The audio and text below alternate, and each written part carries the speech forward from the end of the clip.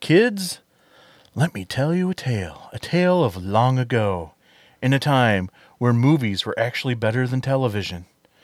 When movie actors were considered higher on the evolutionary chain than those TV people. It was a time when a television show could gain prestige status when Hollywood turned that show into a glorious movie. And those times are long gone. Movies based on TV shows on this episode of Attack of the Killer Podcast. Attention Planet Earth and beyond. Stay tuned for Attack of the Killer Podcast. Attack of the Killer Podcast.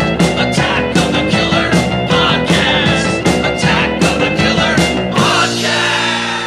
Time for the show. Yay. What? Hello and welcome to Attack of the Killer Podcast, the movie. Hey. This is episode 307, and we're doing movies based on TV shows. It always seemed like if a TV show got a movie based on it, that it meant the show must be extremely popular. Yeah.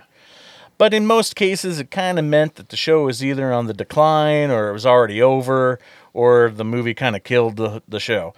In the cases of our films that we're going to be talking about, the shows were long over before a movie came around. Now, if this is your first time listening to a show, Attack of the Killer Podcast, it's a horror movie podcast where a group of friends, we get together and we talk about horror movies. Welcome. We pick a topic, and we discuss films within that topic. Now, we're just friends hanging out, speaking openly and freely, so there may be spoilers. There will be spoilers. It's going to happen. You don't know. You can't see into the future. If you like our show, you will love our Patreon. Now, it's more than just like a simple Patreon. Donating to our show, you become part of the Attack of the Killer Podcast family that we lovingly refer to as attackers. As an attacker, you can get access to all kinds of perks and benefits. You can get bonus episodes. You can get early access to the regular episode. You can get our YouTube shows, your own membership card, certificate, and sticker. You can get original art by me called Mikey's Monsters. You even get invited to our exclusive chat, Attack of the Killer Chat, and our monthly horror hangouts, watch parties, all kinds of cool stuff, including shout-outs on the website and on this very show right here, like these attackers right now. Yeah, like Timothy Lennerer, Roman Doppelfeld, Larry Watanabe, Brett Royer, Seth Key, Jessica Irish, Chris Cook, Brian Gutzel, Stephen Sitter, Brandy Moore, Andrew Moeller, Rod Hutchinson, Carmen DeHague, Abraham Moreno, Andrew Bentler, Casey Kelderman, Tony Miller, Mike Clayton, Rose Shoma, Abe Kirshner, Lisa Cavalier, Holly Berg, Bill Fisher, Emily Randolph, and Greg Dietrich. What a list! You too can be on that list of the coolest by going to jointheattackers.com. Once you're there, you can pick the tier that best suits you to get the content you want. Again, go to jointheattackers.com and become an attacker today. Woohoo! And now it's time to introduce you to the podcast crew. One of his favorite shows is the one about the weather. You probably don't remember it. It only lasted 4 seasons. Tad. Good one. Hey guys, thanks for listening. He was bummed out that the show about the kamikaze attacks didn't last longer. It didn't last longer than the pilot. Jason. Oh my goodness. Wow. Thanks so much for tuning in, everybody. We appreciate you being here. And last but not least, before we started recording, Jason actually told him that he was going to start watching Doctor Who. And he said, it's about time. Brian. You talk TV, I talk some TV, and now the news. Don't touch that dial. Hello, everybody. Oh my gosh. Brian's back. Yay, Brian's back. I am. Woohoo. Oh, we've missed you, buddy. I've missed you too. Yay. All right, well, enough of that. Here's Tad with what we watched.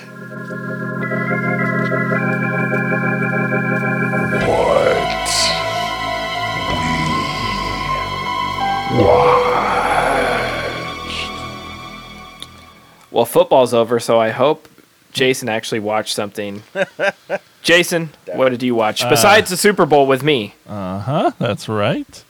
I watched some things. I thought it was just going to be series, but I did get some movies in there. Don't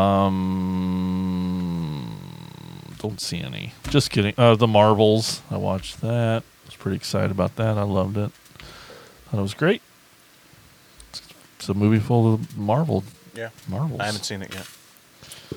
And then, then it's mostly series. I watched one I wasn't sure about, but it turned out to be okay. It's got my girlfriend in it, Elizabeth Olsen.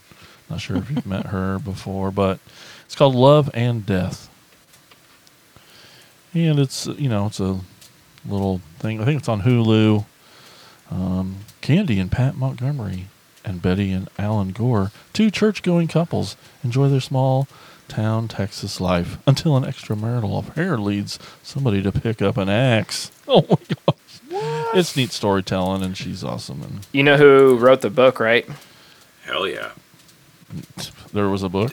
It's Based on a book. Well, it's based on a true story, based on a book called true. Evidence of Love, written by John Bloom, a.k.a. Joe Bob Briggs.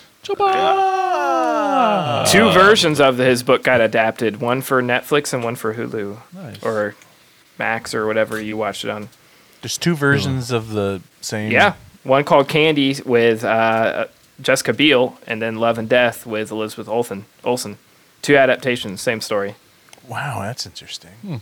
They came out within months of each other. Yeah, it was great. And it also stars opposite Jesse Plemons. If you know him, he's... Fat Damon, or Meth Damon. Right. Yes. He's a great actor. Next, we got another series I watched, and I watched it because Toni Collette's in it. It's called The Staircase. An exploration of the life of Michael Peterson, his sprawling North Carolina family, and the suspicious death of his wife, Kathleen. So it is based on that. Okay, you're watching Been on all a like bit of a true crime stuff. kick, haven't you? Yep, I think this one was on HBO. Oh yeah, which the next one is too. It was this. I about fucking turned this motherfucker off because it was. You're watching a series and you're like, you lose track of where you're at. How many episodes do I got? And you're like, well, shit. Are they done already? They like wrapped up this thing, and I'm like, oh shit, there's like 4 more episodes, and I'm like, oh, it keeps going because I was happy where it ended, and then it kept going, and I got more and more pissed because like all the things I didn't want to happen started happening. I'm like, you stupid ass show. I mean, but it eventually got back to a place that's like, okay, I'll like you again, even though.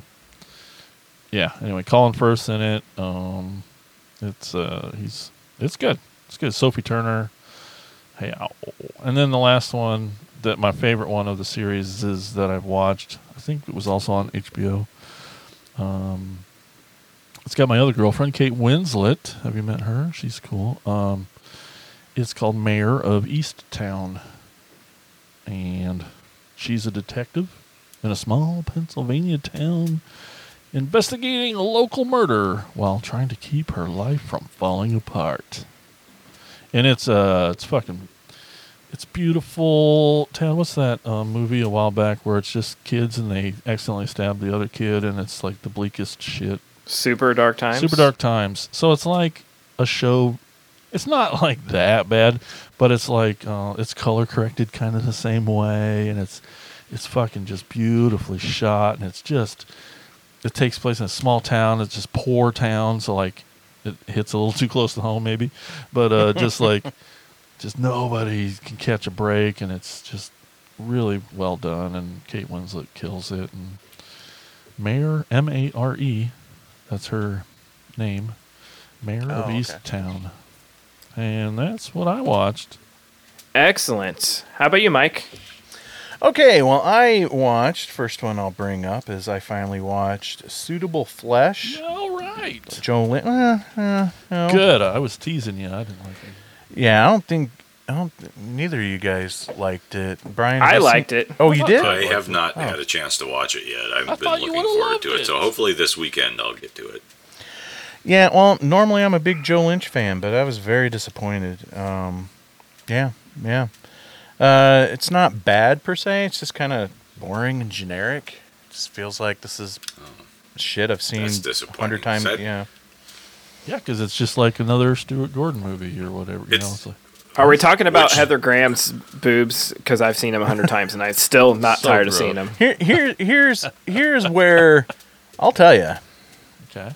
Here's where the movie didn't click with me, where I was getting annoyed at the amount of Heather Graham sex scenes. There's like 4 of them in this movie total. And it's not till the last I one think you he's being actually get to serious, see guys. the boobs. I don't know. I just kind of felt like she was phoning it in. I didn't think she was very believable at all in this until it kind of goes crazy in the third act. But yeah, and I normally really like her and stuff. So, but yeah, just overall not a fan. Sorry, Joe. Still love you, buddy. Let's see. Then I watched. Let's see here. Next one I watched is Studio 666. Finally got to see that. That's fun. Yeah, so much fun. Foo Fighters starring in a movie. And the plot is basically Rock and Roll Nightmare, so I'm into that. That's awesome. Tons of cool cameos. You got Will Forte, Kerry King from Slayer, Steve Vai's Hands. John Carpenter. John Carpenter shows up, and he did the theme too. Didn't he do like the Yep. score or whatever? Yep. Jenna Ortega shows up in it. My favorite cameo though, because it's the funniest scene in the whole movie, is when Lionel Richie shows up. I thought that was hilarious. Like he's sitting there playing Hello, and Lionel Richie walks in. And he's like, "That's my fucking song." So good. Anyway, I think cool gore, some great gore effects in it. I just thought it was a lot of fun. I had a great time with it. Jason Trost makes a weird cameo, like hanging out with John Carpenter. Yeah. The dude with the eye patch, who is we should do a Jason Trost episode sometime. Okay. He's a really DIY filmmaker, and I think you would dig his shit. Oh, all right. Yeah, I just thought it was pretty funny. Is the Academy Award winning acting? Absolutely not. Anytime you put a full band as the stars of a movie, it doesn't always go very well. But I still thought it was really fun and funny, and I thought Dave Grohl was great.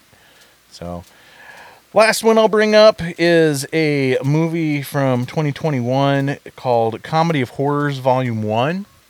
It's an anthology film, but basically it's clear to me that this is a collection of short films by different filmmakers that's slapped together to be a feature film with a last-minute attempt to try to do some wraparound. The wraparound is like the weakest part of this whole thing. It's this witch who gets a job as a substitute teacher and is reading horror stories to scare the children. That the wraparound wasn't too good, and you can obviously tell with different directing styles and different even looks of each of the shorts that these are just like short films thrown together. That's okay. I feel like doing that gives those short films a bigger opportunity to be seen, and there's some good stuff in there that I think needs to be seen. Probably my favorite one is this really funny one about this like puppet that comes to life, and it's like a little a puppet from a children's show, and it's pretty funny. And I also really like the last one, which is the main reason I watched it, which is about this effects artist who does a life cast of this Robert Downey Jr. style type of actor who does these superhero movies. But when he does the life cast, he ends up stealing the soul of the actor and making him do his bidding and whatnot. And the reason why I was looking forward to it is because it stars Henry Swarovski from Last Podcast on the Left, and it also stars and was directed by what's his name? Hold on a second.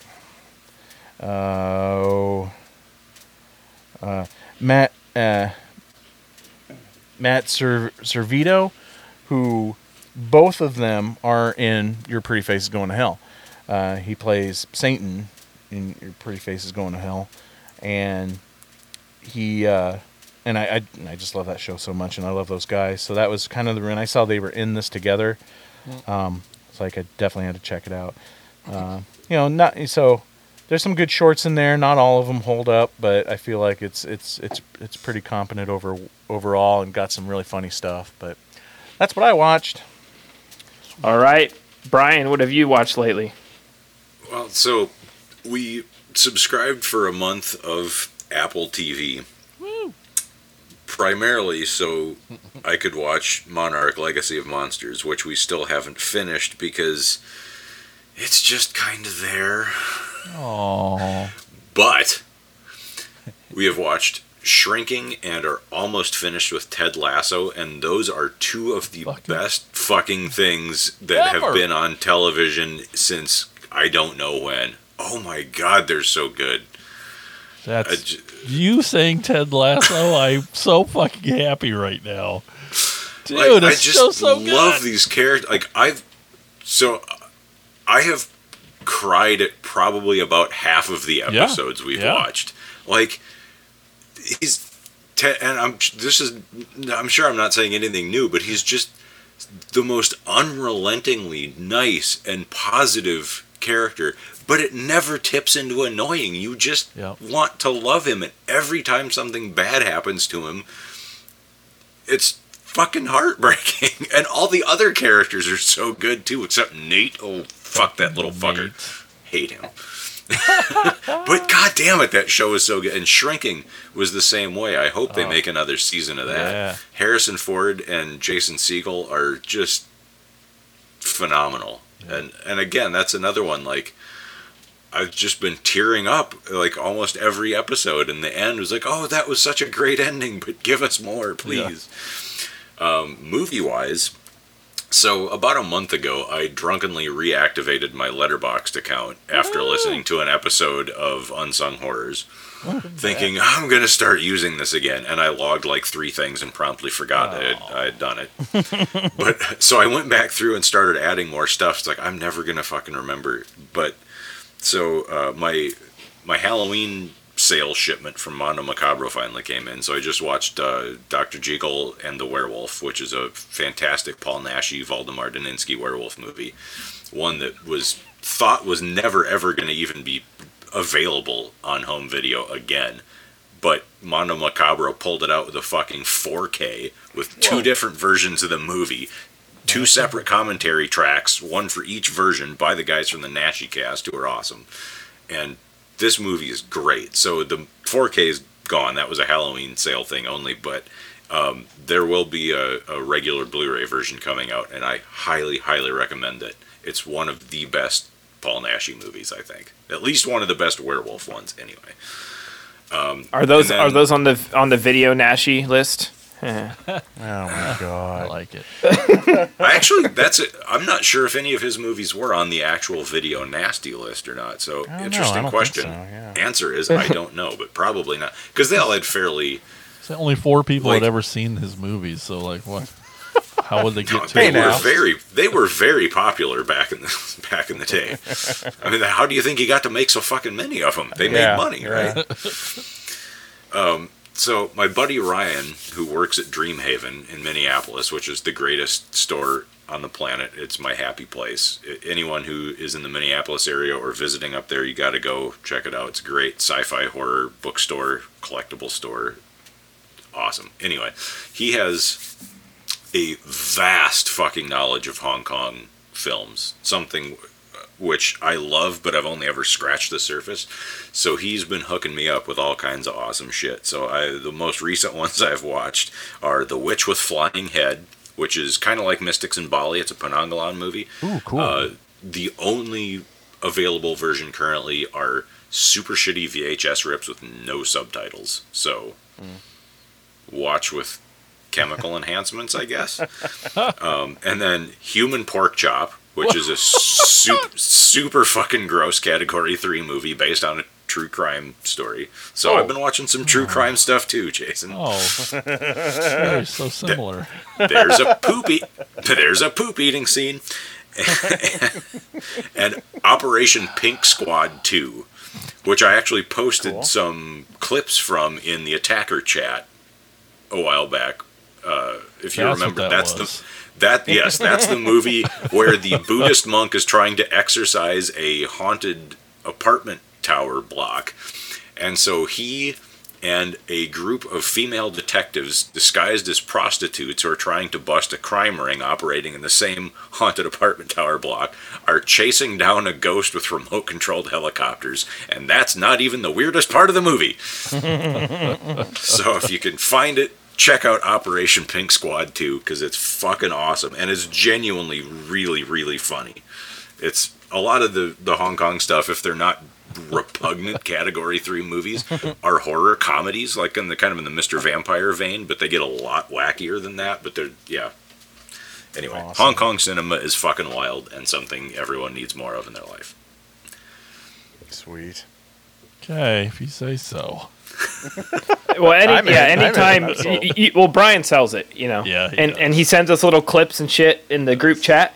If you're not an attacker, you're missing out on Brian's fun highlights from his movies. Yep. All right, was that all you watched? I mean, I know it's not all you watched, but I mean, Godzilla -1 came out since the last time I was here, so that's kind of the elephant in the room. Fucking amazing, obviously. Saw it. I was gonna go see it the fourth time, and then I wasn't able to, and then it left the theater. But I got 3 viewings in it. Three? did you see Godzilla -1 color though? No, our theater didn't get it, and I've already seen it 3 times, so I wasn't gonna make a 2-hour road trip to see. You know, it's whatever. But yeah, I was really like, Jason told the story of, you know, when he saw it and what we watched, but I was like, this one's for you. I know I talk about Godzilla all the fucking time, but this is one that you specifically will really love because of what a great emotional story it tells. And yeah, it's phenomenal. Hell I yes. agree. Made it on my list too. I loved it. All right, Ted, what you been watching? What's to say? Somebody asked me. I watched a new documentary on Netflix called The Greatest Night in Pop. Anyone see this yet? Nope. Anyone heard about it? Nope. I think I Call me when they put out The Greatest Night in Metal. Yeah. It's a documentary about the making of the We Are the World song. Oh, I did see Oh, the okay. cover for. I didn't watch the trailer. It's fucking awesome, guys. Lionel Richie telling Michael Jackson stories. Fuck yeah. Like, I'm not going to spoil it too much, but like, he's talking about going over to Michael's house and they're in his studio and these books start flying off the shelf and like hitting Lionel Richie in the head. And he's like, what the fuck? And he like turns his shoulder and there's a fucking boa in his face. And Michael Jackson's like, Michael Jackson's like, oh, Lionel, there he is. You found him. He's been missing for a whole week. And it's like this fucking snake has been missing inside of Michael Jackson's mansion. Why did you turn Michael Jackson into a Southern Belle? I don't do a good MJ, okay? What? That was flawless. You know, I don't have the impersonations, okay? I do That was love Andy how Lionel Richie's gotten brought up twice now already on a horror movie podcast. Wow. We'll change the name of the episode. Well, he sort of hosts this thing because that was his saying. Like, this whole project was sort of his saying. Oh, okay. But there's also a story where he is, like, again at the studio and he hears, like, a lot of commotion going on downstairs, like someone's getting killed or something. He's like, what the fuck? Like screaming and barking. He's like, what is that? And he's like, oh, the dog goes crazy because the parrot knows how to talk, so they fight now. So the parrot yells at the dog and the dog barks at the parrot, so they're constantly fighting in the kitchen. But outside of those stories, it's fascinating because this thing was made, and I promise I'm not spoiling the whole thing because you get to see all the footage they shot behind the scenes, and but little things I didn't know, like basically this thing was put together on like a favor, like. The American Music Awards were happening in LA on one night. Lionel Richie was hosting, and they were like, we're going to have all these stars in the same city for one night. let's get them together and do this song. And they had to write this thing in like a week. And they literally like just all of them left the American Music Awards at like 10:30 at night, went to the studio and recorded until like 7 in the morning the next morning. Wow. Because like cell phones didn't exist. They didn't all have private planes. They were all on their separate tours. Like, how do we get all these people together? And they literally all just had to be, you know, It's they in a just all showed up. lifetime thing. Yeah, it's pretty incredible. I highly recommend it. Really cool. The next thing I watched was on the other end was Lisa Frankenstein, which I really loved. I've been hearing good things. Yeah, it has the girl from Freaky, the lead actress from Freaky. She's really great in this. Cool. It is. I don't know. I think it's going to be a love or hate thing for people. Zelda Williams, who's Robin Williams' daughter, directed it. Oh yeah, Diablo, that's right. Yeah. Diablo Cody wrote it and is producer. You know her from Jennifer's Body and Young Adult, and yeah, she's done some great stuff. I really love it has a very dark, dry sense of humor. Plays on the trope of lonely teenage girl accidentally resurrects a dead guy. They fall in love, but to get him parts, they have to murder people. So it's like a teenage version of May. Yeah. Really loved it. I can't go without mentioning that Joe Bob showed Freeway and Vamp.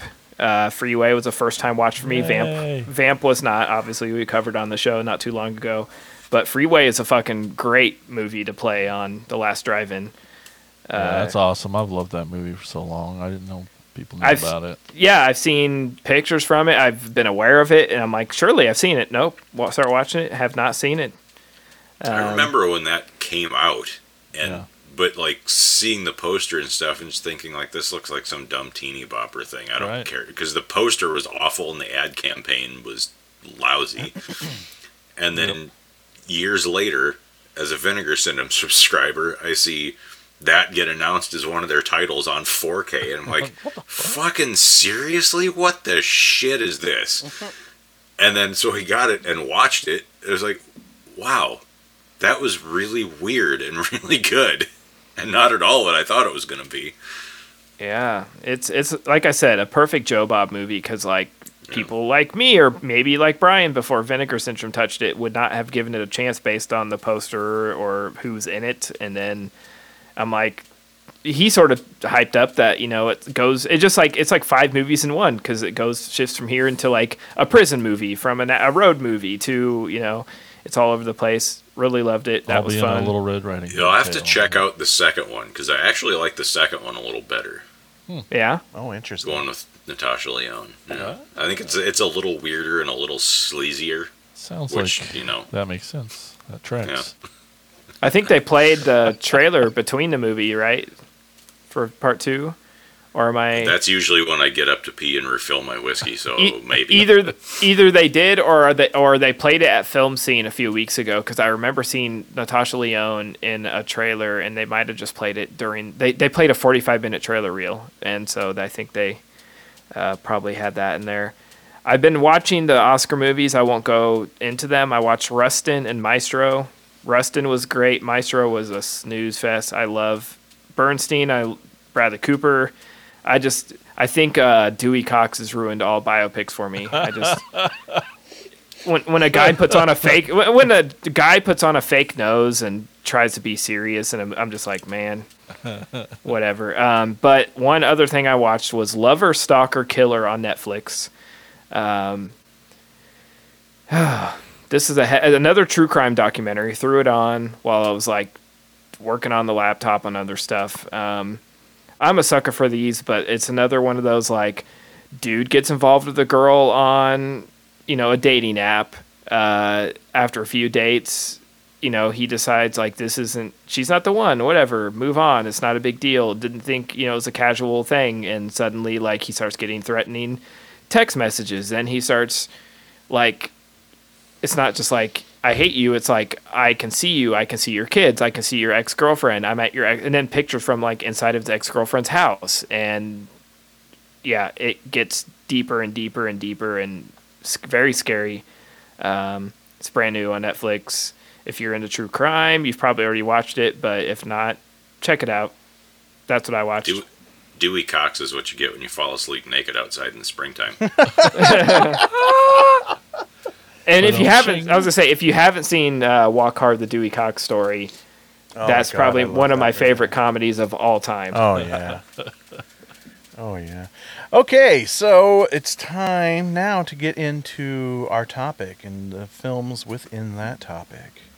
Tad, what's our first movie we're going to talk about? A movie that is made from a TV show. Unfortunately, it is The Munsters Revenge. Oh no. Clear the cobwebs off your VCR and get ready for America's first family of fright. Thank goodness, friendly face. This time, Herman, Grandpa, and the rest of the Munsters find themselves up to their fangs in hot water. We've been accused of terrorizing a city. If we expect to clear our names, Herman, we're gonna have to do something about it. These Munsters are no dummies. Or are they? You mean that? Don't do anything I wouldn't do. You rascal. A mad scientist is sending familiar-looking robots on a crime spree, and it's up to the Munsters to stop him. And all the time I thought we were innocent. So join Herman and Grandpa as they go undercover on a mission of grave importance. It all adds up to a frightfully funny adventure and a monstrous good time. Are we there yet? I'll drink to that. How are things in Transylvania? Sid Caesar isn't the only one who gets a charge out of visiting 1313 Mockingbird Lane. The Munsters' Revenge. That was an interesting trailer. When the owner of a wax museum attempts to frame Herman and Grandpa Munster for pulling a jewelry heist, they must prove their innocence and find out who the true thieves are. I made it sound way cooler than it is. They brought back a good portion. We have Fred Gwynn, we have Yvonne DiCarlo, Al Lewis from the original cast. We have Bob Hastings as Phantom of the Opera, the most obnoxious fucking character ever. Ugh. Maybe ever. Yeah. Maybe ever. Nikki had to leave the room. She was like, Lucky. she was like, okay, that gag was funny the first time, but Once. Right. Yeah. once, holy shit! Like, it's like you have to adjust the volume on your TV, and I get that's the joke, but knock it the fuck off. Every 5 minutes. Yes, this is a 1981 like comeback for the Munsters. To be clear to our listeners, we didn't watch the other Munster movies because, well, they're not available for streaming, or because we thought, the other one's the Rob Zombie one, which I would have preferred to rewatch than this, unfortunately. Well, I At least this one isn't 3 hours long. Yeah, I went with that's- this because I feel like we've talked about that one and we haven't I'll say- officially done it for a show, but Yeah. year enders and what we watched and stuff. This is like fresh eyes. So I Right. figured that's kind of why I went with this. And I think that was a good choice too, because it's like one of the only probably 3 Munster things I haven't checked this one off. Now I have, but I think there's one with like, was it the 90s that they redid it? And I don't know if that. Yeah, I think there was another TV movie with a whole new cast Here that comes was Yeah. the supposed to be Munsters, 95. that was supposed to lead into a new Yeah. series or something. Yeah. Yeah, Was and that the one where Sandy Barron from Vamp is Grandpa? I don't know. Do you have it pulled up there? Uh, I remember it's what's his name. I can't remember that actor's name doing Herman. Gosh dang it. Edward Herman. Yeah, you think I'd remember that? Yeah. But I don't know. I mean, this wasn't awful because I still like Fred and Al Lewis, and the chemistry's still there, and it's fun to see the Yeah. classic characters, and they're still look pretty damn good. I love the wax museum setting. I hate these weird people just wearing Don Post masks, and we're supposed to believe, and it's like Eddie's weird, right? I mean, Oh well, yeah. really weird. I mean, not just because they recast him, just they didn't know what to do with it, and the story is just so ridiculous. They're like, after all this time, we come back with this TV movie, and they're like, a jewelry heist with wax robots. What? Dude, this is the plot to Kiss Meets the Phantom of the Park. It's Yeah. Which is also not very good. yeah. Right. Not only can they not come up with their own original plot, but they choose to rip off a plot of another shitty made-for-TV movie. So I take it there aren't really fans of this one? This movie made me wonder if I even liked the Munsters to begin with. I was like, what the fuck? And I'm not saying I didn't like look at my phone once in a while, but I'm like, what the fuck is going on with this movie? In '96, they did the Munsters Scary Little Christmas. Okay, I'm done.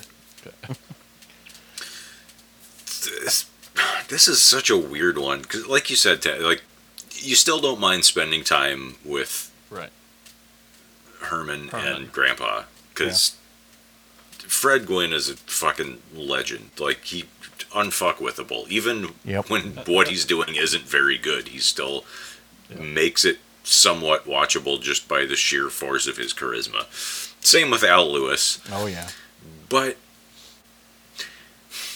it's here. Okay, it's edited like an episode of the series. Well, even though it's a TV movie, even though it's a movie-length thing, so it's still got all the built-in pauses where the laugh track should be. Exactly. Except it doesn't have the laugh track. That's what makes this so awkward to watch, is because it's set up like an episode where the actors will wait for the laugh before they move on to the next line, but there's no laugh. There's no laugh track, and it's just full of cringy. That's nobody's fault but the directors. Like, and nobody in our house is laughing at it either. Yeah. But that does kind of have the effect of making some of the scenes kind of unsettling just by the sheer force of how awkward and uncomfortable it makes you feel watching it. like the scene where Herman's busting up the police station and they edit in all those weird animal growls. It was one of those things like, okay, this is fine. And then it just keeps going. And you're like, okay, is this going to end? And it just kept going. And by the time it was over, it's like, this is making me feel bad. I'm not exactly afraid, but what am I watching? Yeah.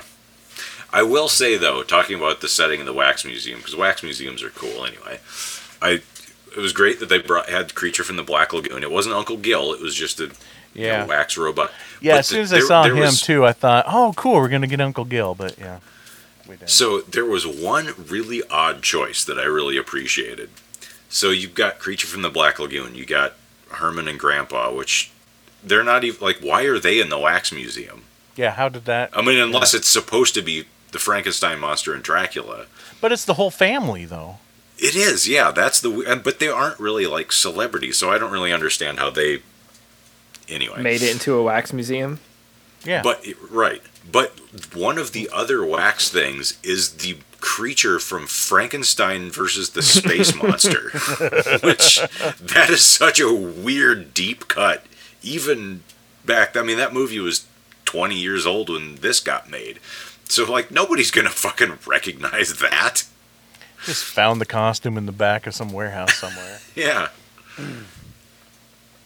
Yeah, I probably don't hate it nearly as much as the rest of you, because I'm a sucker for the Munsters, and it's definitely very padded, you know, again, that scene in the police station, that's just one of many that's just overly padded, trying to pad this out, and it could definitely, this is probably one of the few times I'll ever say it definitely could have used the laugh track, but I can just watch Fred Gwynne and Al Lewis, you know, just goof around for an hour and a half, and that's kind of what this is. You know, I'm blanking on names now. Are all the other Munster characters highly unused in this? Absolutely. I don't care, because it would probably make it worse for me just because I just enjoy watching those two. You know, I like the old show Car 54. Where Are You? For those moments when you do get Fred Gwynne and Al Lewis together back then. Those two are actors that I've always been entertained by, and when they're together, it's a great comedy duo. Then there's also like the makeup is really inconsistent. You could definitely see, especially with Evelyn, that you could see a lot of her real flesh tone underneath the Well, makeup. that's a thing we haven't mentioned is that it's in color too. Yeah, this is true. Yeah, the whole thing is, Which is a in bit color. jarring on the eyes just because you're used to, at least I felt. But I will say, I just looked up the kid that played Eddie. He's one of the kids in E.T., not, Elliot, but one of the kids, like the Bike Gang kids. He played Greg in the Amityville Horror, and he was Timmy in Bloody Birthday. So this kid's got way better options to watch. But there was color Munster stuff before this. The theatrical stuff was color. Yeah. Yeah. It was also, done with the budget of a theatrical movie. Even if they were low budget, they were still more expensive and lavish than this. Yeah, definitely. Absolutely. But Sid Caesar, though, right? Like, he was great. Was he? No, I was just trying to get you guys riled up. Guys, you can say it. This is terrible, and you shouldn't watch it. If you want Fred Gwynn and Al Lewis, watch the show. It's an interesting misfire. This is terrible. It wasn't Not good, but I worth wasn't. watching. Say it.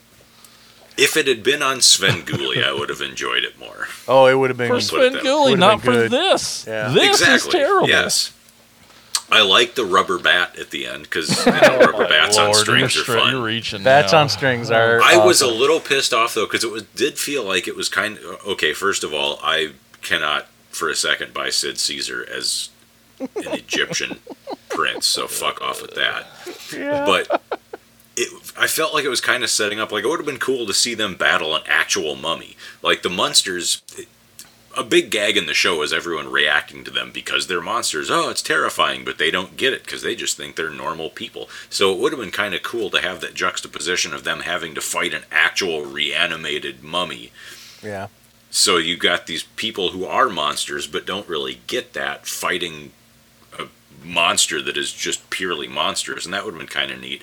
But it's all just a setup for that stupid joke, like, oh, we de-aged him too far, and he's a baby. Fuck off. Yeah, you can tell that was all set up when Sid Caesar keeps talking about his Egyptian potty, and you get that final shot of the mummy as a baby sitting on that potty. Like, God damn it. Yep. Mike's somewhere laughing at this. I will say, Jason's angry somewhere about this. Yeah. I will say, I did right have now. it going through my mind right now. It's like, oh man, we should have watched one of the other Munsters, but we've already talked about Rob Zombies. It's like, oh my god, why didn't we do an Addams Family movie? Yeah. That's kind of what that was my thought process while watching this. Thanks, Anyway, Speaking of Rob Zombie and the Munsters, have any of you guys listened to the commentary track that he does with Butch Patrick and Justin Beam on the Munsters Go Home? No, I disc? want 'Cause that's that a disc. really good commentary track. yeah, unfortunately, I have not, but I want it. Tad, what trivia do you have for this piece of There's cinema? actually quite a bit, but I just picked some of the highlights. Fred Gwynn insisted that the original makeup artists Carl Severa and Abe Haberman, who were both still working in the business, be brought aboard to make sure the vintage Munsters look was retained. So that's sort of cool of him to insist that they come back. When NBC approached Fred to reprise his role as Herman after 15 years, he was initially uninterested. However, his second wife, Deb Gwynn, suggested he accept the role and just ask the network for a very large paycheck. Fred thought NBC would refuse, so he highballed them, and they surprisingly agreed, so he accepted the role. Hence, no production value in the rest of the movie. It all went to Fred's paycheck. Bob Hastings, who provided the voice of the Raven in the original series, portrays Uncle Phantom of the Opera, everyone's favorite character. Ezra Stone, who directed many of the original Munsters episodes, appears as Dr. Lightlighter. So that makes sense. The guy who did the voice of the Raven plays Uncle Phantom. And I'll say this again: can't wax Fred Gwynn's car enough. I didn't, he didn't want to do this, and I read about that too. At no point did I ever feel like he was phoning it in. I still feel like he gave it 100%. Oh, yeah. So good on him. Yep. Was that it? That's it. Oh, okay. Thank you, Tad, for that. Now it's time for our next movie we're going to talk about, and it's Tales from the Dark Side, the movie.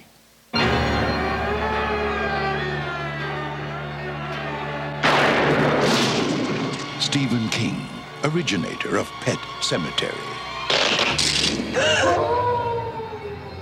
Arthur Conan Doyle, author of Sherlock Holmes. Michael McDowell, creator of Beetlejuice. George Romero, director of Night of the Living Dead.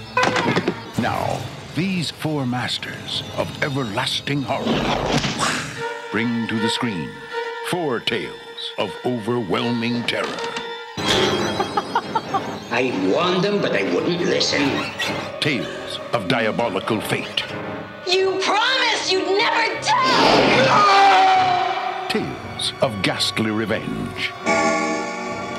Grow, O light. Rise, O light. Come forth, O light. Open his eyes. Tales of ruthless evil. That cat has killed 3 people in this household. I don't believe this. Kill it, bury it, and bring me its tail. Tales from the dark side. Well, that just about takes care of that, doesn't it? Come, live the nightmare of your choice.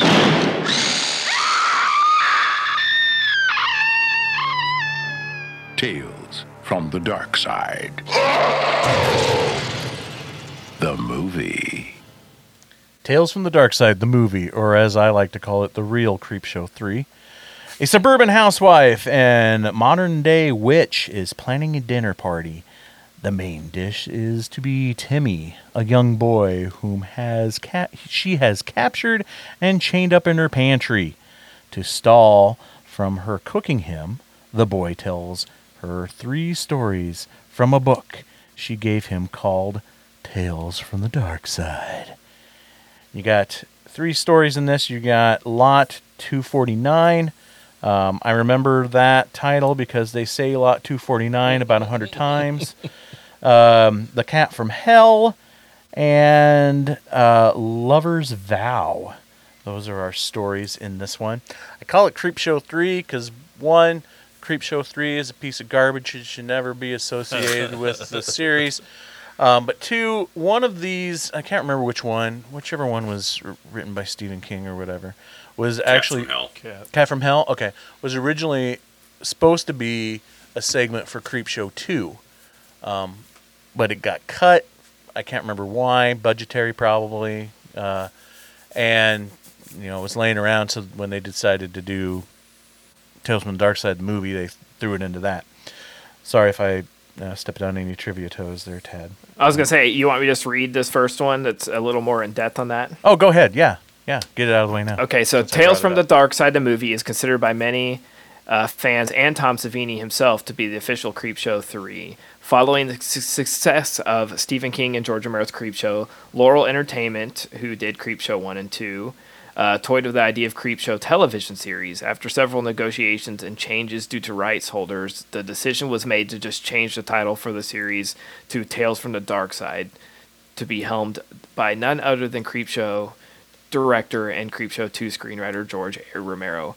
After the series' great success, just roughly 3 short years after Creepshow 2 hit theaters, Tales from the Dark Side of the movie came to fruition in 1990 as the successor to the original 2 Creepshow installments, sharing many of the same crew as the Creepshow installments. Boom. Schooled. I used to really love this. I mean, it doesn't hold up as much as I used to. I still like it. I still like it a lot. I think it's a little too polished, a little too 90s look to it, kind of flat, kind of too brightly lit, all that stuff. Where's my crazy colored gels from the original Creepshow? Come on. But it's not bad. Maybe some of the stories go on a little longer than they should. Probably all 3 of them. But you got some cool people in there. The cast is incredible. Incredible. Like, this is early Christian Slater, early Steve Buscemi, early, I just blanked on her name. Julianne Moore. Julianne Moore, thank you. You got Buster Poindexter in there. And Debbie Harry. James Remar. But I think it's Ray Don Chong. Matthew Lawrence. William Hickey. Yeah. This is just an hour of us listing all the actors that are in this. It's fucking character actor palooza, plus a couple of future Oscar winners. Did you guys catch it in The Cat from Hell that had Buster Poindexter? I can never remember his real name. David Johansen. David Johansen. Did you catch it in there that he actually says the words hot, hot, hot? Hot, hot, yeah. I loved it. I think that's the first time I ever caught that. But. So, I read an interview with John Harrison in Delirium magazine, and he was talking about that segment. Okay. That segment specifically, where William Hickey was like, his health wasn't very good, but he and David Johansen both liked a little bit of the booze. So and so they would have this great rapport, and they would go into David Johansen's dressing room anytime they were on call and just get shit-faced. So they were like 3 sheets to the wind through most of the shooting segment. But yeah, that awesome. He also said that because they asked him about the whole Creepshow 3 thing, and he said there was at one point talk of doing a Creepshow 3, but it wasn't where like they couldn't for some reason and then kind of pivoted to Darkside. He said they had always planned on doing a Tales from the Darkside movie, and that's always what this was. Nice. There was never going to be like a, you know, the cat from, because they were kind of planning on doing both at the same time. So George Romero was commissioning scripts for both, and we're just going to kind of, we'll use this one for this movie and that's one for that one, and so that's how they wound up sticking the Cat from Hell in this. But okay. Man, I mean, I love the old TV show. I loved that show. Yeah, it's a lot of fun. I started watching it when it was on Prime, but it was on there for like a week and got taken off, so I didn't get to watch too many of them. Yeah. The tone of the show was always much creepier than the movie, especially that intro. Oh, that intro as a child sent chills up my spine. Yeah, there's a tree that's like right across the bridge in Illinois. There's like a stretch of road that's a 2-lane highway with no like buildings around, and that there's like a tree that reminds me so much of that opening.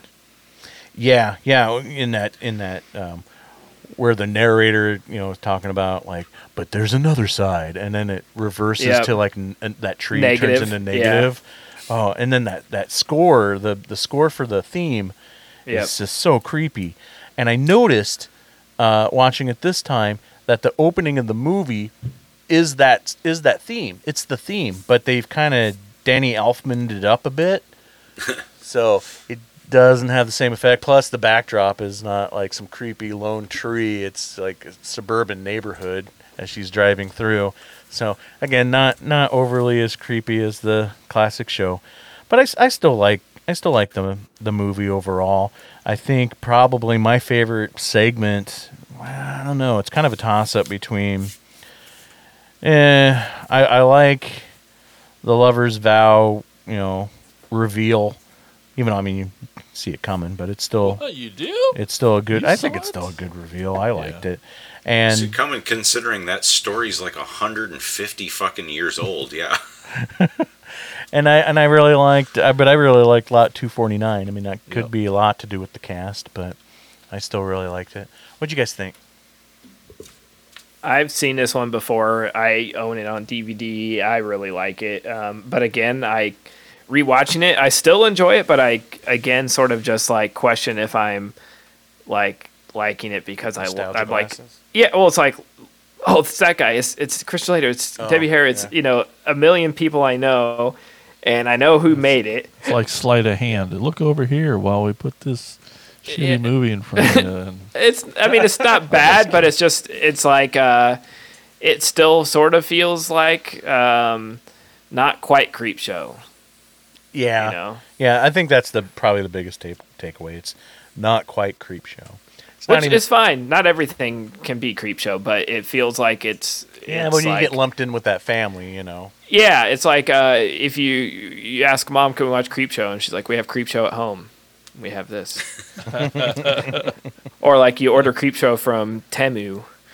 Right, you can't have the name brand cereal. You gotta have tasty oats. Which is still, it's still better than not having it, and it's better than the actual whatever we've got from Creepshow 3. But but that's not a high bar. And I actually think I liked it more this time than the last time I watched it. But I think I was maybe after watching it following Munster's Revenge helps out. It's like a good palate cleanser. It reminded me that there are good things in this world. Yeah. Jason. Oh, it's my favorite of the three. But and I mean everything you're saying is right, but the thing for me was just it felt like made for TV. It just seemed so just watered down, and I felt like there wasn't necessarily resolve in some of them, and I don't. It's. Yeah, all it made me want to do is to watch the best movie from 1990 with Christian Slater. Pump up the volume. Woo! That's all I wanted. Yeah, it was. Brian, did you like it? Yes. Good. Now, I remember thinking about the show. I remember coming across that like. When we first got our satellite dish out on the farm and got Sci-Fi Channel, right? So I was 12 or 13, something like that.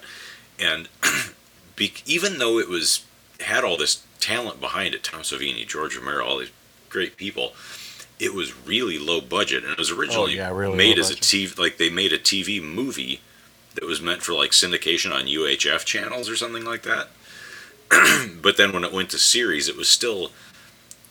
And it was good, like the writing was fantastic, kind of like Doctor Who, and the old Doctor Who in that way, that the writing was great, but they had no money.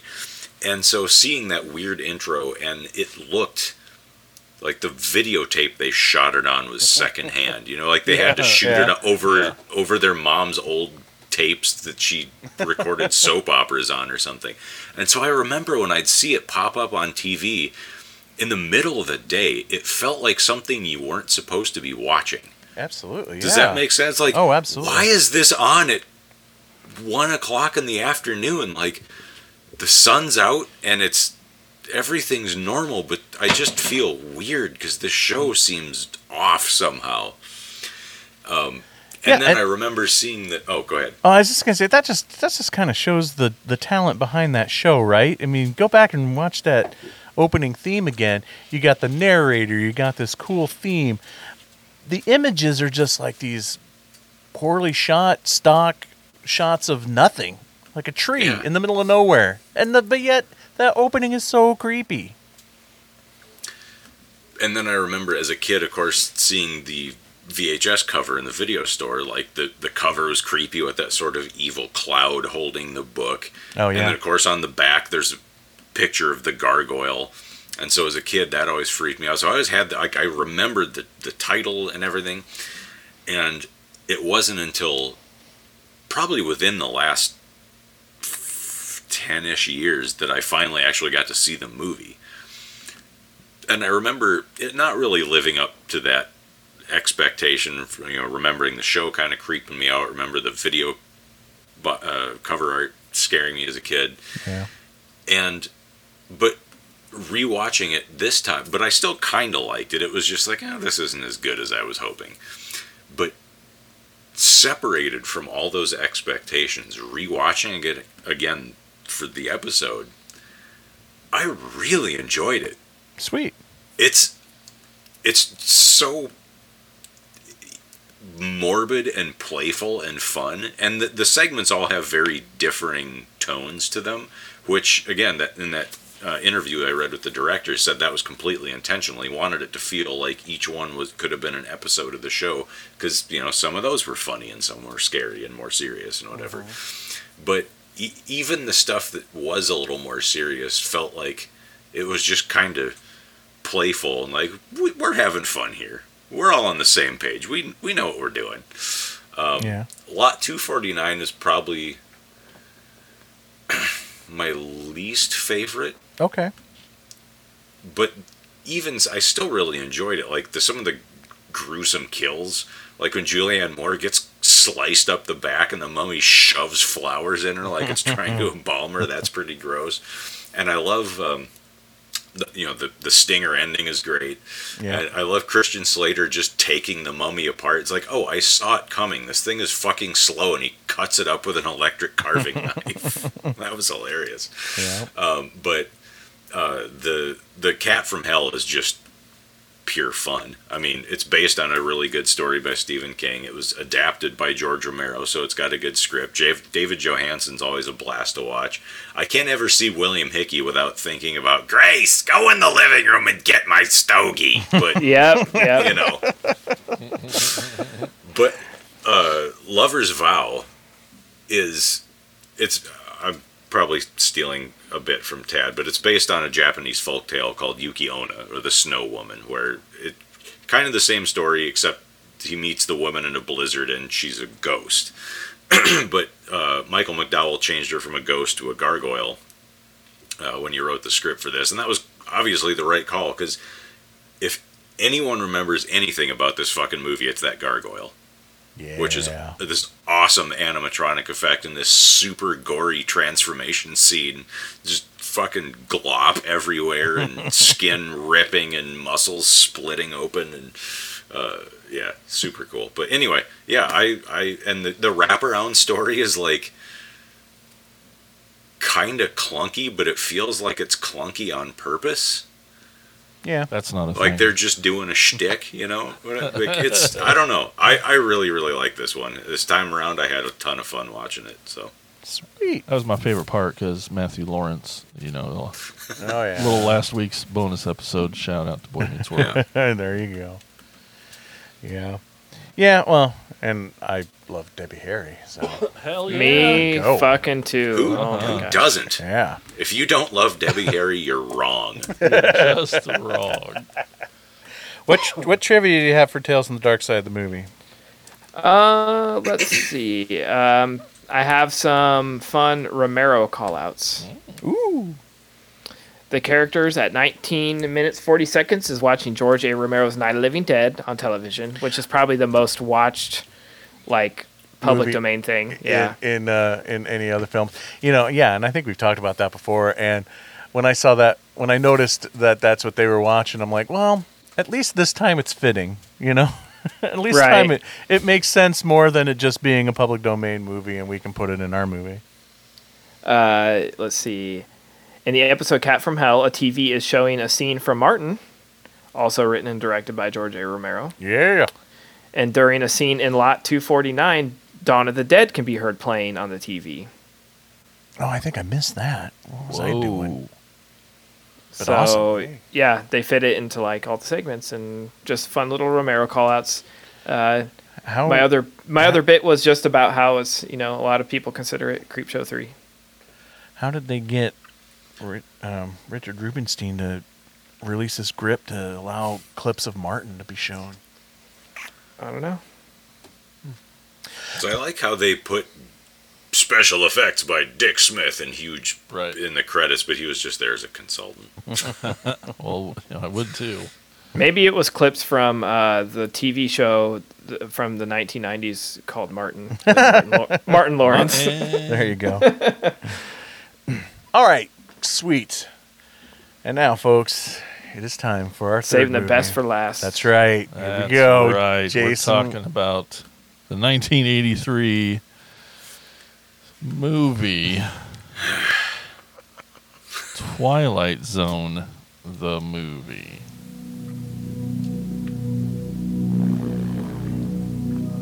John Landis, American Werewolf in London. Steven Spielberg, E.T. Joe Dante, The Howling. George Miller, Mad Max. These acclaimed directors take you to another dimension.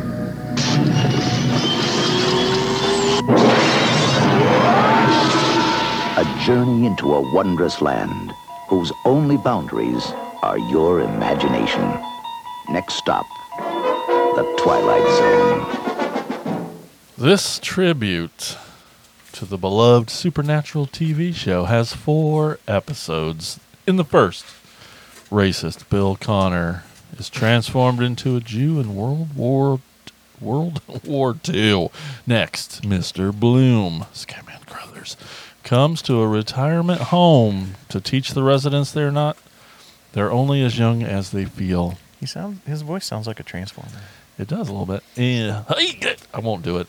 In the third, teacher Helen Foley, Kathleen Quinlan, meets Anthony, a boy who is not what he seems. Finally, panicky plane passenger John Valentine, played by the unfuckupable. How'd Brian say that earlier? The unfuckwithable. Yes, John Lithgow, Gow, sees gremlins attacking his flight. Guys, this movie, honks. It honks. Yeah. It slaps. No, that honks is bad. Honks is bad. Oh, honks is bad. Like honk up chunks. Is that a new thing? Okay. Wow. Well, I wasn't sure I'd seen Tales from the Dark Side. I know I hadn't seen Mustard's Revenge. Mustard. And, that's a whole other movie. Colonel Mustard. But I do remember seeing that Radon Chong skit at the end. I know I've seen that one. Yeah. But so I must have seen it once a long time ago. Yeah. But I don't think I've seen all of Twilight Zone before either. I don't remember it. Although I remember I've seen the John Lithgow scene part. But anyway, hey, fuck this movie. This I realize that How do you feel? I have to turn in my card of the guy who cried awesome. Because I'm 0 for 3. Turn into me, man. I'm 0 for 3 on this episode, guys. I'm sorry, but I was so checked out by the first skit story that there was no chance. I hated it so much, and I don't know if it's because I'm a snowflake or what. I haven't thought this through, so I know I can edit it out. It's like I'm not into banning books, but maybe this movie needs banned because that opening scene is so horrible. Like there's no value to it in any way. I hate it so much. What, the one with Aykroyd? Against Dan Aykroyd. The racist bullshit. He's talking about Time Out or whatever. I know. Oh, okay. That's not the first one? Well, they're joking about the quote-unquote wraparound, Oh, which gotcha. really isn't a wraparound, just shows up at the beginning and end. Right. That is a wraparound. Yeah, but no middle. Bookend segment. Okay, there you Oh, go. Jesus. Semantics. Wrapping around it anyway. Hey, fuck racist. Fuck this. How could that be creative at any time in our lives in history? How can anyone defend this story? No matter what the ending is, you just don't do that to prove your point of this story.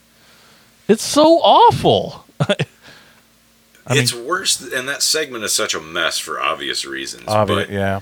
It doesn't have a satisfying resolution because they couldn't show the resolution. And so he doesn't learn his lesson. So that's the big problem. It's just, with it, hey, it's let's be missing racist on the movie for a while. So all of these are based on actual episodes. I have never seen... This one was a completely original. Oh, was it? Okay. The Landis one is not. The other ones are, but... Okay. I think my mistake. I think the Spielberg one is too. Obviously, the good segment is based right. on The last two are obvious. We've all seen those. Yeah. I was just going to say, has anybody seen the original of Time Out, but if there wasn't one, then I guess now I know why I've never seen it. Yeah. Yeah. Anyway, like I said, Because Landis thinks he's better than everyone and has to tell his own. Landis just wants an excuse to be able to write the N-word. Probably. Well, if you want to try and defend it, I mean, I hope you don't. That's all. I want to respect you. For many, many, many reasons, it's impossible to defend Time Out. I mean, if you, how do you, I mean, let's not talk about this. Let's talk about a made-up thing that happened 20 years ago, and now it's, where you would normally say, oh, that was just the time.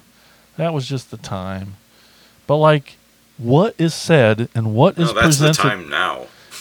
What... He could be wearing a MAGA hat and carrying a tiki torch, and it would be the same fucking thing. What is given to me on screen, the words that are said to me by these actors, it's like, how is it okay? How can you do that? I can see, it's... And call it art.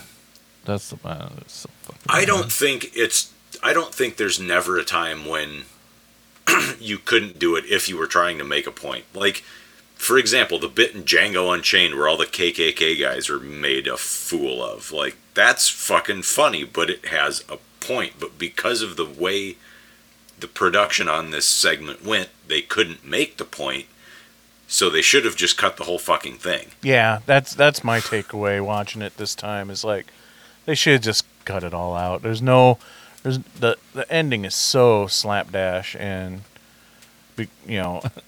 and plus, everybody knew what happened. Like, it's gonna hurt the movie. I was shocked listening to that trailer that John Landis's name was brought up first. Yeah. Like, holy crap. Well, he kind of helmed this whole thing.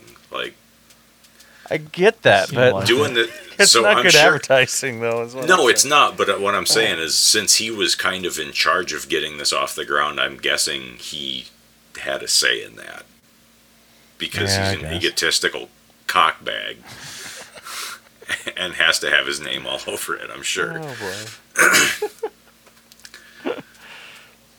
Well, yeah, and then it spirals into debates of art versus artist, and separating. Can he do one cool thing and one awful thing, and you still like the good thing? I mean, as someone who listens to a lot of Norwegian black metal, I've gotten pretty good at separating the art from the artist. So I still love American Werewolf. I still really like Innocent Blood. I still enjoy Animal House. I hope John Landis dies in a fire. The fact that he continued to have a pretty damn successful career after this is just wild. Yeah. And it gets worse the more you dig into it. Like, it's not just, oh, they fucked up a stunt and some people died and he plays the victim at it. Like, there were layers to this shit. Like, the kids that got killed were there illegally because he was dodging child labor laws. Like, it's just...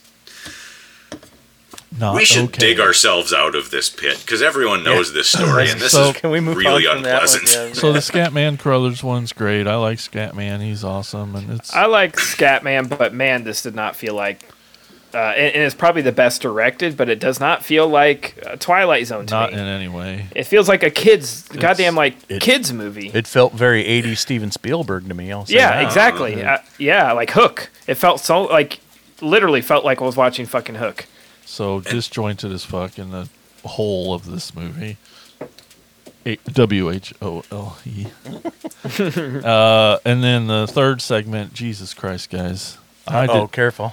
I didn't know how fucking in love with young Kathleen Quinlan I was. Oh, okay. Jesus. Wait, what don't I know? I thought you were going to totally bash on it, and you probably still will. And I was just saying, be careful, because this is my favorite one. But I'll get into it. Oh, gotcha. Sorry, Mike. Yeah, I'll let Brian do it. It's okay. But goddamn, Kathleen Quinlan is like smoking hot. I mean, sorry, but yeah, she was amazing. I thought she was awesome, and the story. Yep. And then, Yeah, the last segment's the best. John Lithgow's awesome, but I also kind of didn't like this one too, this time around, because I hated the way they shot it with the stretchy film. I thought it looked horrible, that style, and then it was just. It's a tough call, because if you had all that footage of John Lithgow freaking out, you'd want to use it all. You want to use every second of it, absolutely. But if you take the segment on its own as a short film, you'd be like, "Fucking come on, do something! Let something happen here." But otherwise, it was fine. And the Gremlin, though, the Gremlin stuff was all fucking awesome. I love the look of that Gremlin. Way better than whatever. Because they did it right. The plushy snowman from the one in the show is really bad. Yeah. I mean, I hated the up close stuff, but all the out on the wing stuff is very cool, perfect, creepy. because they don't hardly give you anything, and that's why it's magical and it works perfectly. Although I'm sorry, I still like the close up, especially when he waves his finger at John Lithgow. I thought that was stupid. Awesome. Like, don't tell, they'll never believe you. No, I think the creature design is really cool. I love its like weird mane of dreadlocks. Yeah. Anyway. Yeah. I'll never watch any of these three again. Anyway, what'd you guys think? I feel like this is one like I was like, I've certainly seen this, but I didn't recall a lot of it. I mean, the Lithgow one was so familiar, not just because I know the story, but I feel like I've seen just that segment. But I've then watching the Spielberg one, I just my brain was just like erased the Landis one for good reason. But it's just so disjointed. Like the stories are so different. It feels like three different completely, there's just no cohesion, and coming from one of the most classic TV series of all time is a tough thing to adapt. But it just, outside of, I don't know. I didn't love it. And it's disjointedness is what I think makes this movie fail as a movie. Yeah. Personally. Bry.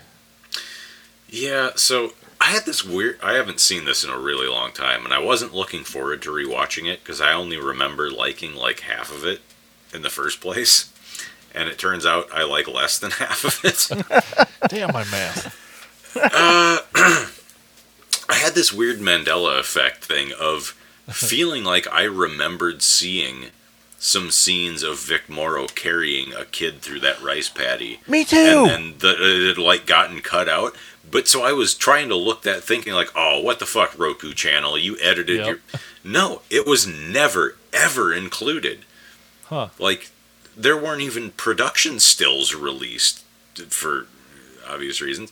So but I you guess remembered it's just it too. one of those I things do. where... I totally remembered it it too. Because it's such a legend in Hollywood history, and you've heard that story so many times that like you start to conflate things in your head. But yeah, it apparently was never there. The Spielberg segment, we're at half that length. That might have been kind of charming in a 80s Spielberg kind of way, but I don't really like that particular type of schmaltz anyway. But it just feels like it kind of goes on forever.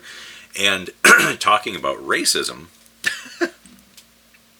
it's sort of that weird reverse, almost complimentary kind, but this is one of the most egregious examples of the trope of the magical Negro in film history.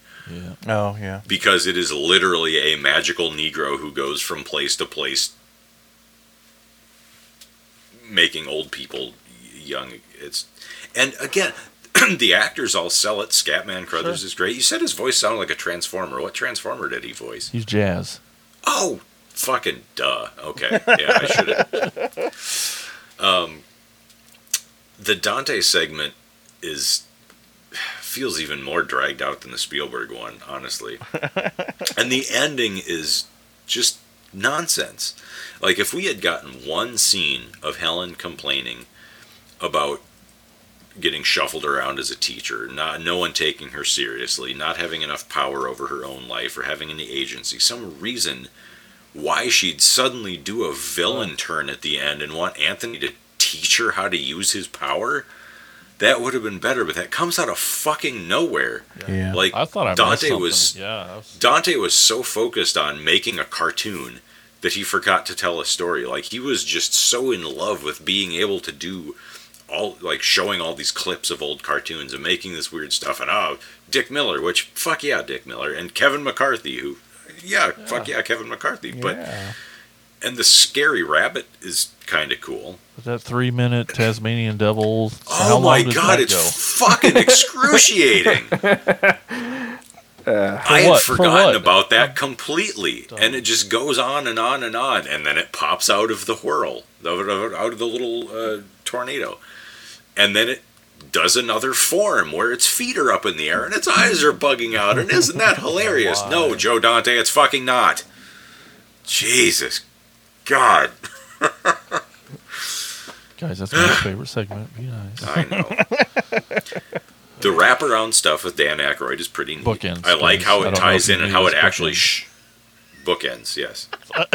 Shut the fuck up. Wraparounds go on one end and on the other. They wrap around. They don't go in the middle. Oh, okay. It's That's around. That's an interstitial segment. That's not the same thing. Yep, you're right. You're right. Anyway. Do you want to see something really scary? And I love how when they're doing the theme song humming thing, and there's like, oh, you remember that one with Burgess Meredith? And then he narrates the stories. I thought that was kind of neat.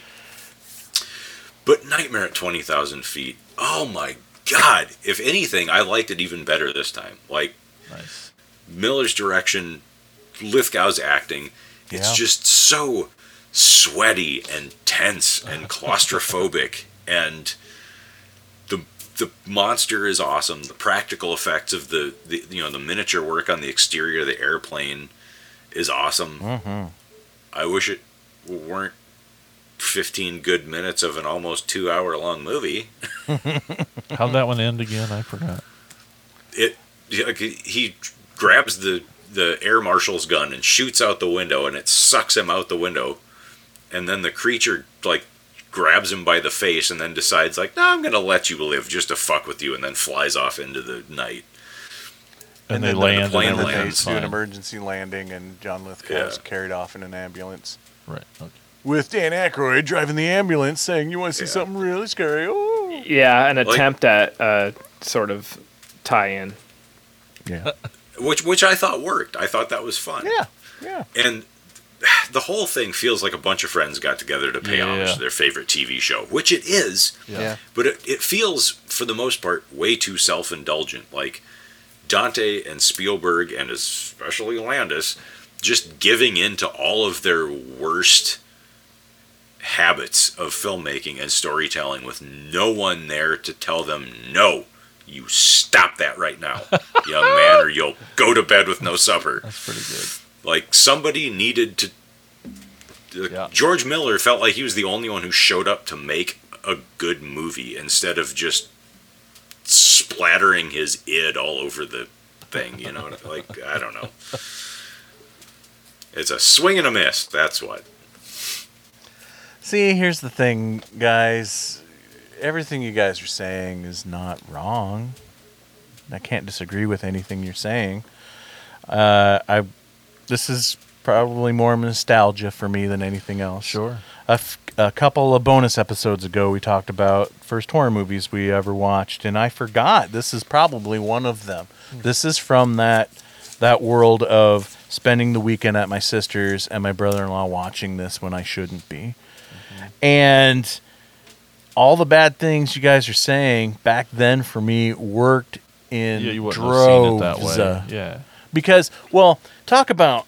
So, I like It's a Good Life for all the reasons that, from the sounds of it, Brian doesn't like it. Because I love that side of Joe Dante, and I never really felt like... I mean, he's always dabbled in that, you know, even Gremlins... still has like cartoony sound effects going on and stuff, and this is like him really showing off his cartoon influences in droves. But as a child, all of that, like the fun colors, the weird shapes of stuff in the house, and how the house throughout the bit turns more and more into a demented cartoon, and then you got the rabbit and you got the demonic Tasmanian devil looking thing, and the sister whose mouth was taken away. That shit terrified me as a child, and it was only enhanced to scare me even more by the fact that Kick the Can preceded it, giving me a false sense of like, oh, this is light and fluffy, fun Steven Spielberg Amblin shit, which I was really into as a child. I bought into all of that stuff that he was doing. And so Kick the Can was like, oh, this is cute. And then, bam-o! Sister has no mouth. I'm like, oh my God, this is terrifying. So that's why It's a Good Life is probably one of my favorites. And also, it's probably one of my favorites of the original show as well. And of course, as a Joe Dante fan, I still really love it because it's, just Joe Dante jizzing all over the set. Even bringing in Dick Miller and Kevin McCarthy. And fun fact, I'm gonna steal this also trivia from Tad. Bill Mumy, who played the child in the original episode for this, is in the restaurant in the beginning of this one. So you didn't steal anything from me because sorting through all the other shit. Yeah. Did not find that one, but. I do agree with Brian, especially as an adult now. Nightmare at 20,000 Feet is the strongest one, and even back then, I thought like it was just creepy and scary as hell for me. But now as an adult who appreciates the performance of John Lithgow in anything, literally anything, and the direction of George Miller, and I agree, it really felt like George was trying to make a Twilight Zone product instead of Steven Spielberg and John Landis and Joe Dante, just putting all their favorite things into their segments. So it's probably still again just a lot of nostalgia for me more than anything else. But it doesn't hold up obviously as well, especially with Landis's segment, which I didn't really feel like I had an opinion about it back then, but definitely have a much more negative opinion about it now. And forgetting all of that, just again, it feels out of place. It just feels really out of place compared to the other three. And you guys are saying they're kind of all out of place with each other, but I feel like the rest of them kind of really fall into place, especially in my small child mind of, oh, Kick the Can is cute and fun and heartwarming and all of that, and then you just kind of go into chaos from there, which was rather jolting for me as a child. So yeah, definitely doesn't hold up as well, but I still like a lot of it. Yeah. All right, Tad, what trivia do you have for this one? William Shatner at one point was in consideration to reprise his lead role in the Nightmare at 20,000 Feet segment. He had to turn it down due to prior commitments, and ultimately John Lithgow was cast in the role. Years later, Lithgow would star in Third Rock from the Sun as alien Dick Solomon, sent to Earth to observe human behavior with 3 others. Their boss, the Big Giant Head, was never seen until William Shatner guest starred in the role. When he first appears, Solomon asks him how his trip was, and Shatner answers, "It was a horrible flight. There was a man on the wing of the plane." Solomon replies, "The same thing happened to me." That's awesome. So a fun reference to this. Awesome. Segment 1, Time Out, is the only original segment in the film. The rest of the segments are remakes of episodes from The Twilight Zone. Time Out is, however, loosely based on one of the classic episodes, 1961's A Quality of Mercy, about a World War II army man switching sides during the war. And then the original conception of the film's ending was that after the segments had been completed, each character would intersect with one another. This idea was mainly scrapped, but it briefly appears as an epilogue, as Dan Aykroyd's character from the prologue appears at the end of Nightmare at 20,000 Feet segment, and comforts John Lithgow's character from the segment by playing the Midnight Special by Creedence Clearwater Revival, which is also used in the prologue of the film. And then the final bit is the music for segment 2, Kick the Can, was originally written as the theme for Norman Bates in Psycho 2. Oh, okay. Interesting. All right. Thank you again, Tad, for some wonderful trivia. And that is it, folks, for the films we're going to talk about for this topic. What movies based on TV shows do you guys like? Well, we're going to find out after the break. But first, you're going to hear a promo for our podcast network called the Prescribed Films Podcast Network. The PFPN is home to so many great shows like Geeking Poetic. Geeking Poetic is a show dedicated to discussing all things geeky, movies, TV, music, comics, toys, and more. And you can check out Geeking Poetic and all the other amazing shows at thepfpn.com. We'll be right back.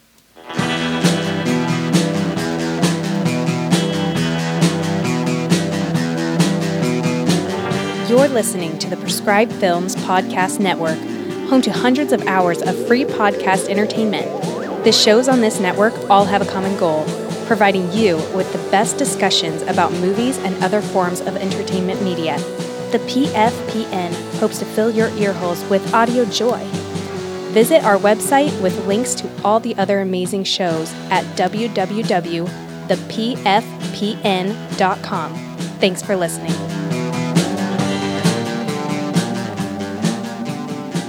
Welcome back to the show, and now it is time to hear from you guys. Here's Jason with shout-outs. It's time for shout-outs! Shout-outs! Shout-outs! Shout-outs! Shout-outs! All right, we asked, what are your favorite horror movies based on TV shows? And up first, we got attacker Hot Rod Hutchinson. He must have figured out the question. He says, I would have to say the Ghostbuster movies. The Ghostbuster movies. There's a space in there. There's only one Ghostbuster. I remember him joking about that on the Would chat. be based off of the Ghostbuster cartoon from 1975. It was a couple detectives and their guerrilla investigating the paranormal. See, he's joking There's around. a live action show before that. I was going to say, there was a live action show before that. Some of the obvious ones would be The Twilight Zone, Tales from the Dark Side, Tales from the Crypt, Demon Knight, and Bordello of Blood. Nick Leadham chimes in. He says, I don't think Ghostbusters is related to Ghostbusters. Tales from the Dark Side is great, though. You dang right, Nick. And then Rod's back in. He says, they probably won't admit it, but how couldn't it have an influence? It had both a live action and cartoon series about investigators who basically hunt ghosts.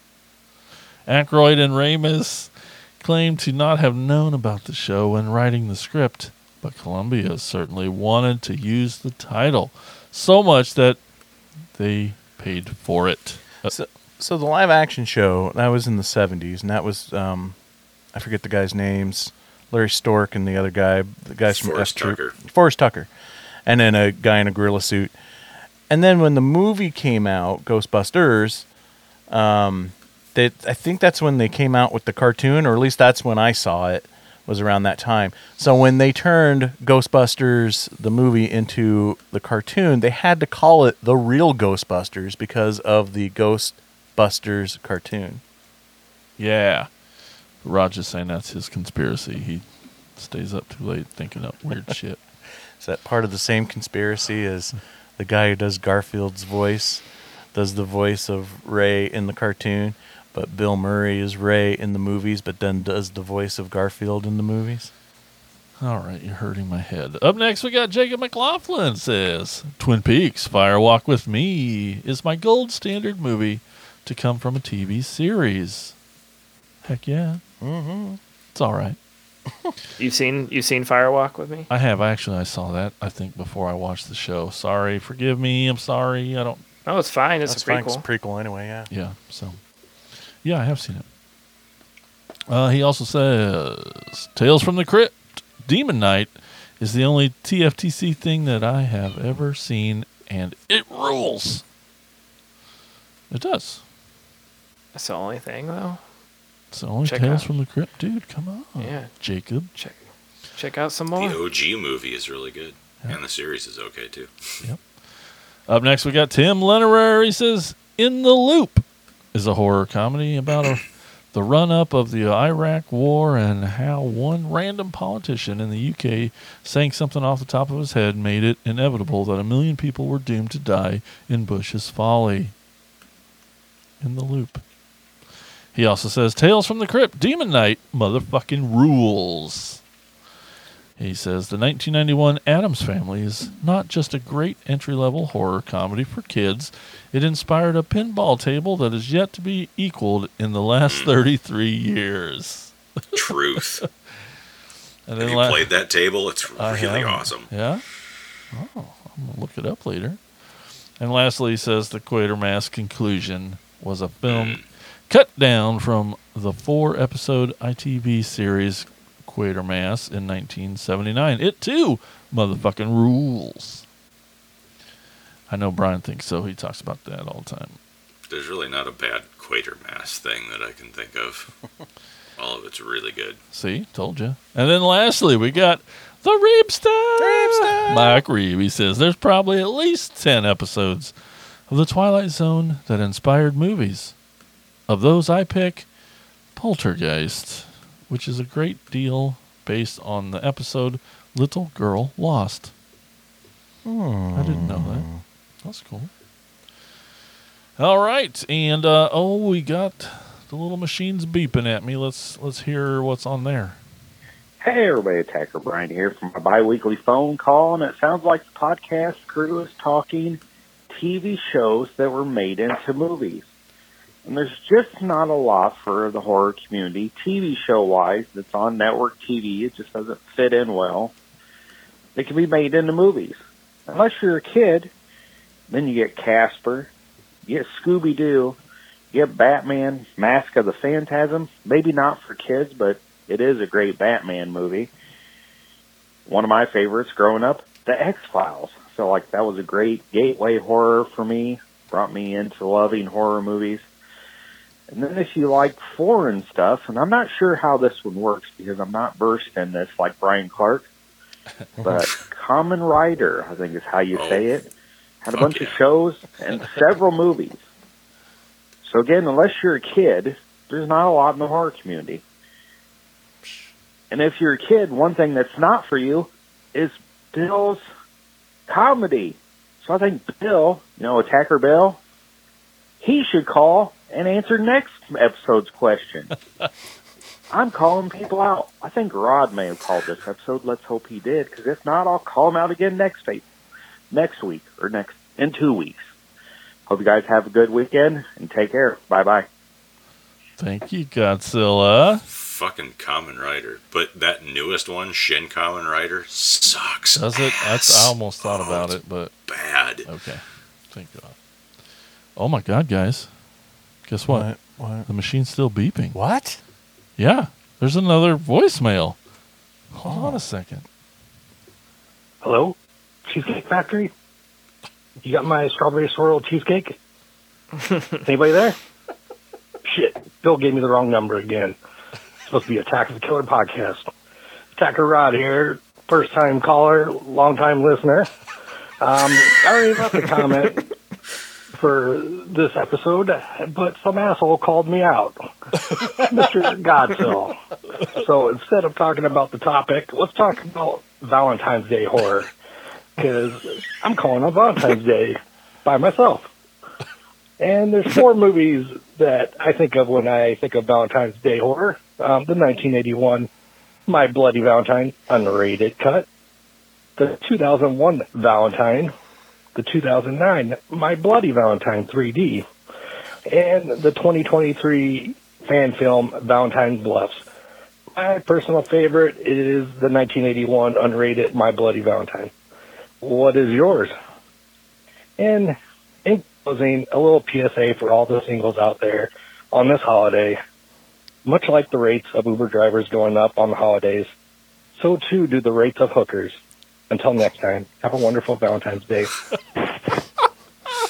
Oh, He and knows that this my episode's coming out like 3 weeks after Valentine's Day, right? But guys, you just heard a preview of the new God Rod podcast. Told you not to give him. Oh shoot. Okay, just kidding. Hey, thanks, Hot Rod. Oh my gosh, 2 voicemails, and then we're gonna get to hear from Bill next time, right, Bill? Anyway, thank you guys so much. Anyone can leave us a voicemail, and we'll play it on the show. Easy, just give us a call. Use that phone that's in your pocket and dial 415-952-6857.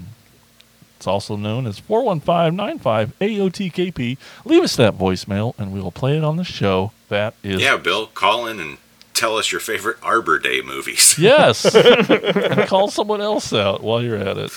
That is shout-outs. Coming up at 6 is your local news, followed by World News with Dan Rather at 6:30. Then it's the world television premiere of Guru the Mad Monk at 7 p.m., followed by Barbara Walters interviewing outsider artist and filmmaker Andy Milligan on 60 Minutes. But up next, the gang learns an important lesson about stranger danger on an after-school special edition of Insane's Picks that starts right now on News Channel 3 AOTKP.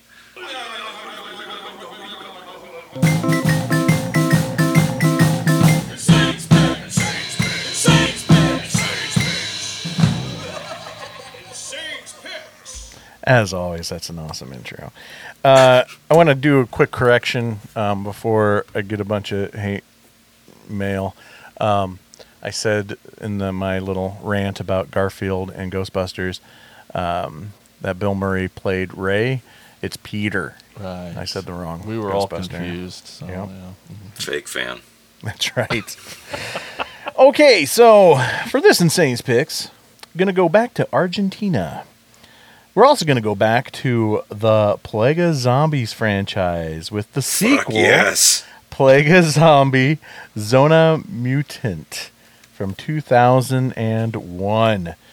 Written and directed by Pablo Perez and Hernan Saz. I hope I say that right. I doubt it. Who also star in the film with their friend Berta Muniz.